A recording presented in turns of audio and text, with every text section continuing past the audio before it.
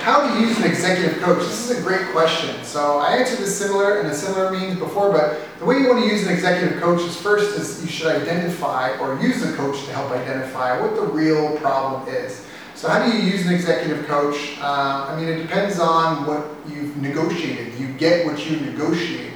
So what that means is that it depends. Are they going to help implement? Are they just going to share contacts and resources and help you with strategy? So what have you paid them for, or what's your agreement? That's kind of the, it's an important part of this question. I mean, what's available to you, right, from them? So that's the first part of it. But once you know what's available, you really want to work with them on the problem. The clearer you can be on the problem, and not just opinions of the problem, but you can use an evidence-based, scientific type approach to identifying problems and testing solutions, the better results you're going to get. Last year, at the time of this recording last year, my team and I, we hired 7 research teams to help us go through the scientific literature to discover what are the critical success factors in small and medium-sized business.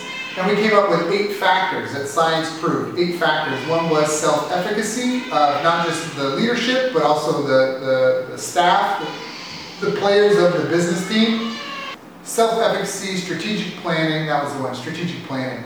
Business intelligence, self-efficacy, strategic planning, market intelligence, marketing strategy, sales strategy and skills, money management, business operations, and business intelligence. So under those kind of 8 headings, which you can find more information about at bestbusinesscoach.ca, once you really figure out what's holding you back, there's a book called The Goal. It's actually a great book. But it's a great book, and it talks about the theory of constraints. And the theory of constraints essentially says you should focus on your bottlenecks. The bottlenecks are the key leverage points. Focusing on anything other than a bottleneck is reduced ROI for your time, money, energy, and effort.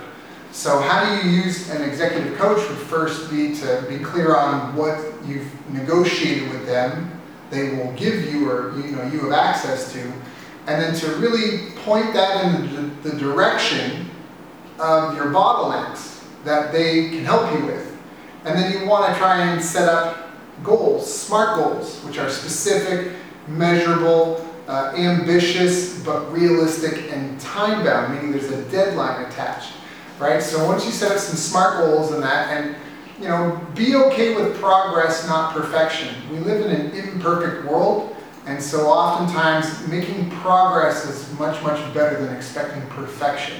You'll get way more done that way. And so really that's it. How do you use an executive coach? Be clear what you want them for. Be clear on the terms of the relationship. Empower them. Get their opinion. If you've invested in them, then just trust it. Even if you don't agree completely, right? You've hired them because hopefully they know something you may not. And sometimes it can be tough to articulate something you just feel in your instincts, in your gut. And so if they feel some way about something, you just have to, and then if you're not sure, you try and just set up, boundaries around it. Look, I'm not comfortable with your solution, but let's try it for 3 days. Let's test this on the next 10 customers, right? Whatever that has to be. Set up a test if you can. It's very kind of a scientific approach. And then just go at it.